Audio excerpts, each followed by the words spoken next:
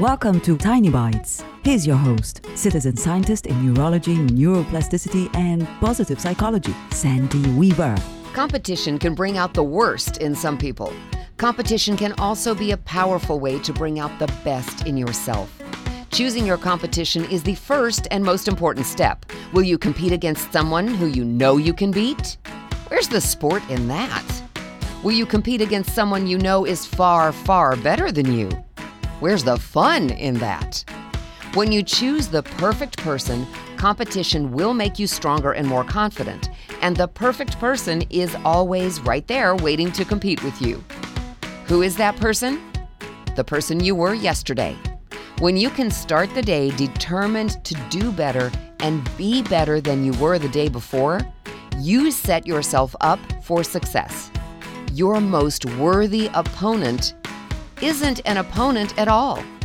It's you as your stepping stone, your springboard, and your accelerator to your highest, best self. Subscribe to the podcast and share it with your friends. And there's lots more at centerforworkplacehappiness.com. Here's to your well-being, one tiny bite at a time.